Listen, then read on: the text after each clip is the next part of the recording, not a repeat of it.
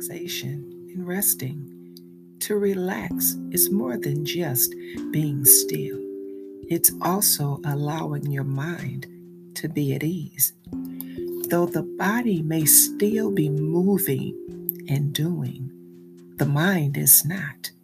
Your mind is like the Energizer Bunny, it just keeps going and going and going. I used to naively believe that being still, but not allowing my mind to be still, was relaxing. But I found out that's not the case because in order for the body to be at rest, the mind has to rest as well. Rest for the body and the mind is so important because if it was not, it would not be in the Bible. Genesis chapter 2, verses 2 and 3 says, "And on the seventh day, God ended his work which he had made, and he rested on the seventh day from all his work which he had made. And God blessed the seventh day and sanctified it, because that in it he had rested from all his work which God created and made." So the significance of rest, and it's so valuable that God rested from the work he did. So if God rested from his work, we need to rest as well. And relaxing can mean different things to different people. For some, relaxing may simply be doing, but doing what they want and enjoy doing, not doing what they feel as though they have to do. Where you're allowing yourself to become preoccupied with that which you're doing. Some things that people do to relax is gardening and working in the yard. A couple times a year, I'm inspired to commune with nature.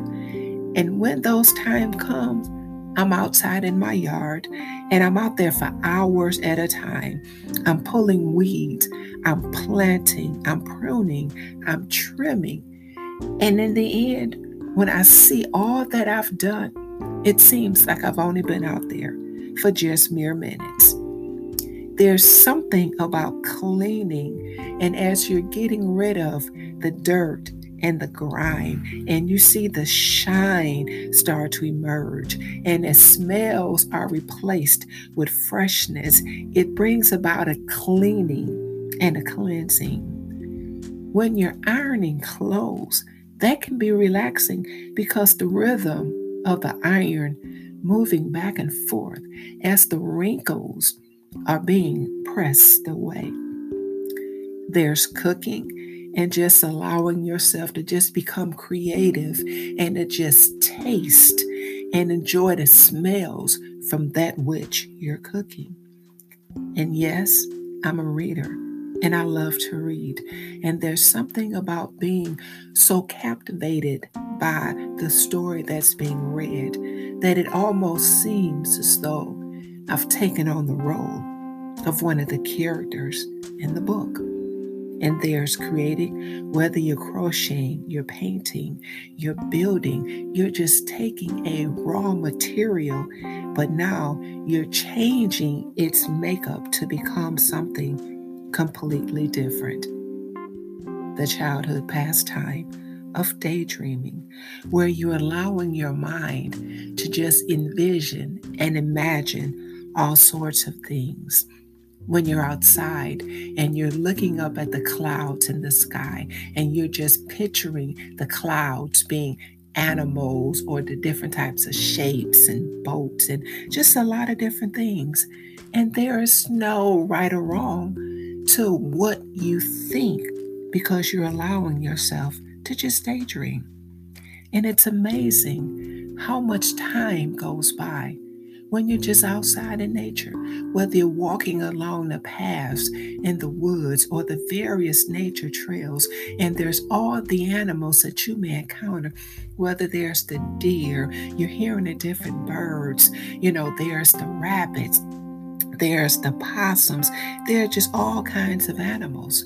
Recently, I was relaxing outside and I was watching some squirrels. They grabbed my attention because the squirrels were chasing one another.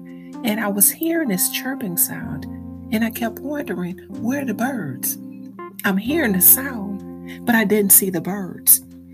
And that's when I realized it wasn't the birds, but it was the squirrels. And I had no idea that squirrels made the chirping sound. And had I not just been still and just relaxing and enjoying the moment and just watching them, that was something I never would have learned. Because to relax is to be intentional, to give your mind and body a pause, a break, a chance to recharge and to move forward refreshed.